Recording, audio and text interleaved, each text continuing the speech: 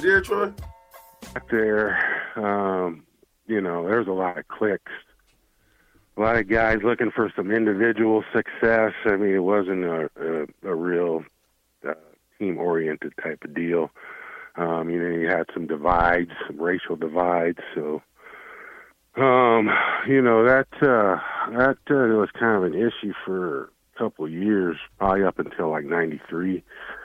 They formed a unity council, all that, and came up with a point system for people's behavior. But, we were able to, quite honestly, once a few guys left the program that we felt like were cancers, we were able to approach it from more of a team concept. But I think the class of 1991, honestly, brought a lot of that to the table as far as working as a team and, not having a whole lot of differences, things like that. Then, that kind of took over, 93, 94, that culture was reestablished going forward, starting in 93. So once you guys got in there, you guys kind of knew what it was going to take to get or sustain, where we were at, and it lasted for a while, but it kind of crumbled towards the end. Now, Troy, I got everybody want this. I didn't even turn on the text line yet, but everybody want to know, why did you do that to that Wyoming quarterback? Oh man, I was trying to kill that dude for real. No, for real. I was trying to get his ass out of the game for real. So yeah, that was probably my first, attempted murder type thing, because I was squeezing that thing once I got a hold of him. But yeah, man, that was my home state. I couldn't go home a loser. I could never come back to Wyoming again if I lost to those people. So yeah, he had to feel something. But if you watch the game, I was like one step close. But back then, you could leave your feet. So I left my feet just as he threw the ball. But he took a pretty good lick from that. But we had. Do you think in this game they would have threw you out? Oh, dude, I probably would have been kicked out for the year. Dude, to be quite honest, dude, that was intense. There's no question about that. Yeah, I would have been thrown out and probably suspended. Yeah, I wouldn't. I might not have finished the rest of the season back then. I would have been out the next game for sure. Okay, Troy. Troy. What does it mean to be a black shirt to you?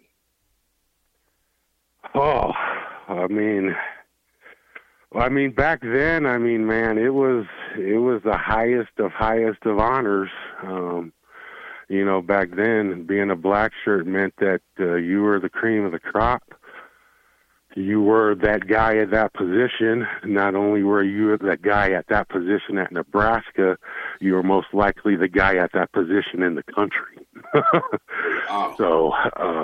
So yeah, it had a prestigious honor back then, because they just didn't give those things out, man.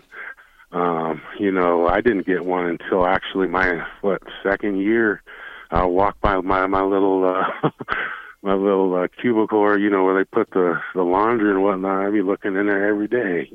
Did I get one? No, literally every day, man. But once you achieve that, you get that. It's like, you are truly one of the best. You are one of the best of the best.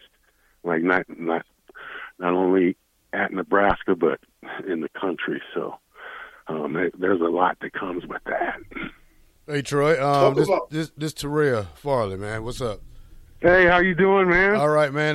Look, how was it to be coached by Coach Samuel? You know, I never had a chance to ask anybody that. I mean, how was he? How was he as a coach? Oh man, I mean, just laid back. You know, he never, not once, ever raised his voice at you. You know, he was cooler as a fan. Our meetings were always short. He would tell us what we needed to know, then, you know, we'd watch some film and be out. But, you know, he never really put a lot of pressure on you. You should know what the pressure is. Yeah. I mean, that just comes with being at Nebraska at that time. But you couldn't ask for a more patient guy, a more caring guy, and just downright down to earth. I mean, you could talk to him about anything. You know, he could shoot the breeze with you. And he wasn't nothing like Coach Darlington. That was like like night and day. But man, that's a coach that you would want to play for sure. Now you say you moved from free safety to linebacker. Yeah. So what was your final top off weight when you say you moved and you made that move, transition from safety to linebacker? What was your weight then? Man, I was 225 actually when I had moved over. So you was already I was like at 215. But back then, man, they had the big safeties. You know, Patrick Bates from Texas A&M. He was 6'4", 220. Patrick Swilling was down at Georgia Tech. He was 6'4", 230, playing free safety.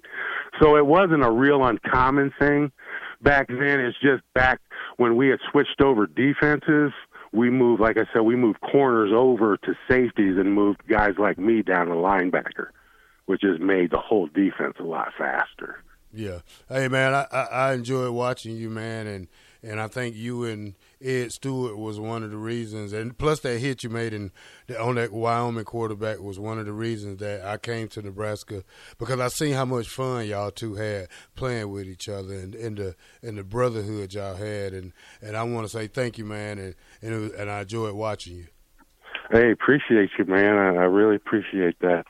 You guys took the torch and ran with it. So, I mean, you created your own legacy as well, my man. So, my hat's off to you as well. That's all right. We Blackshirt brothers for life, man. Absolutely. I just got a Blackshirt trailer cover for my truck yesterday. So. Nice. So Troy, I get y'all Blackshirt brotherhood, the Blackshirt brotherhood. I get it, but I gotta ask you this question, right? Because you brought up Colorado a few times, and I'm gonna play this first, and then I'll ask you the question right after I play this. Okay.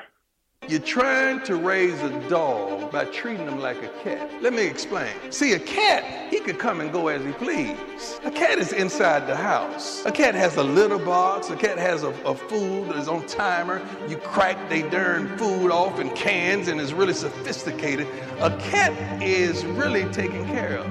But that dog, he's outside tied up on a darn chain. You give him your leftovers, your scraps, what you don't want. Then every once in a while you want to show off in front of company and you want him to be tough. Now see, the thing about that, you can't expect that cat to be a dog in front of company. And that's our problem. I know you still have on designer clothes, but you got to learn some of these things because you're going to need both. I like that privileged being, but I need that hood tendency.